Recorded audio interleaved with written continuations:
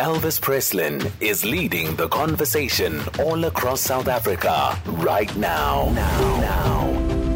Stay tuned to SAFM.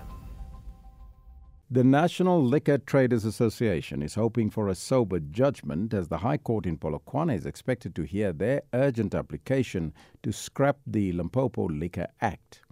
The act, which prohibits the sale of alcohol after midnight, came into effect in August this month. The Liquor Traders Association argues the cuts in trading hours negatively affect the industry. For more on this, we joined on the line by Lucky Ntimane, the National Convener of the Liquor Traders Association of South Africa. A very good morning to you, sir, and welcome. Good morning, and good morning to SAFM listeners. The Limpopo Liquor Act already came into effect on the 1st of August this month. So, is this urgent application to scrap the act perhaps futile? No, we do not believe that our application is futile. In fact, if anything, we tried to extend an olive branch to government by actually giving them more time to study our papers and also to respond accordingly, so that when this matter is heard finally today, we are then able to get finality hours to have this matter rule in our favor as far as suspending this Liquor Act is concerned, so that the government can go back to the drawing board and start the process of consulting proper. So what will be the crux of your main legal arguments in court today to support your urgent application? I think the overarching thing that we are basing our matter on is the constitutionality of the Liquor Act. So if you look at Part B, Section 5 of the Constitution, which precludes provincial government from determining trading hours for liquor traders. But if you look at the case of Limpopo government, they actually are the ones that determine the trading hours of liquor traders that we've seen in the regulations of this Liquor Act. So we believe that the province misdirected itself. This should have been the preserve of the local government and by extension the municipalities that determine what the trading hours should be. So we feel that we have a strong case based on the constitutionality of that matter. Now, the Economic Development for Environment, MEC in Limpopo, has indicated that the act was put in place in order to curb gender-based violence and other social ills. And are you in line with his contention or not? No, look, we just feel that he had to say something because we have asked questions. He has yet to prove anything to us, whether in writing in response to our papers that we served in court.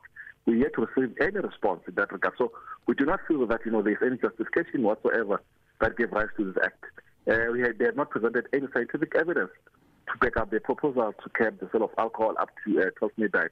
So we do feel that we have a case also on the fact that there isn't any evidence whatsoever to back up the claim that they've made that gave rise to what we now are fighting in court today.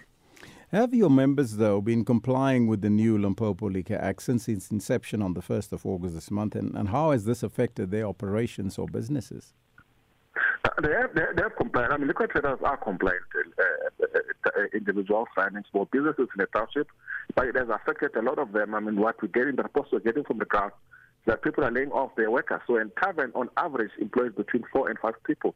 And a lot of these people come to work over the weekend because that's where 30% of our business is made. So that's between Friday, Saturday, and Sunday. 70% comes from that those 3 days. So people are now reducing their staffing because there isn't any need anymore because people are leaving early. So people are not even waiting for 12 o'clock. They're leaving a bit early because they're a bit aged that they need to leave. They need to leave because they don't want to be harassed by police.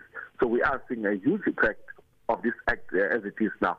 But we're also expecting the MEC that in good faith he will have suspended the implementation of this act pending the finalization of this case. We do not know what the hurry is, and we have to find out in court today. Mm-hmm. Now, if your application is dismissed today, what alternative options or further legal recourse will you pursue? The on record is saying that we are going to take this matter up to the Constitutional Court because we feel that the basis of our argument is rooted in the constitutionality of this matter. I thank you so much for your time. That was Lucky Ntimane, the National Convener of the Liquor Trade Association of Southern Africa. You are listening to First Take SA on SAFM.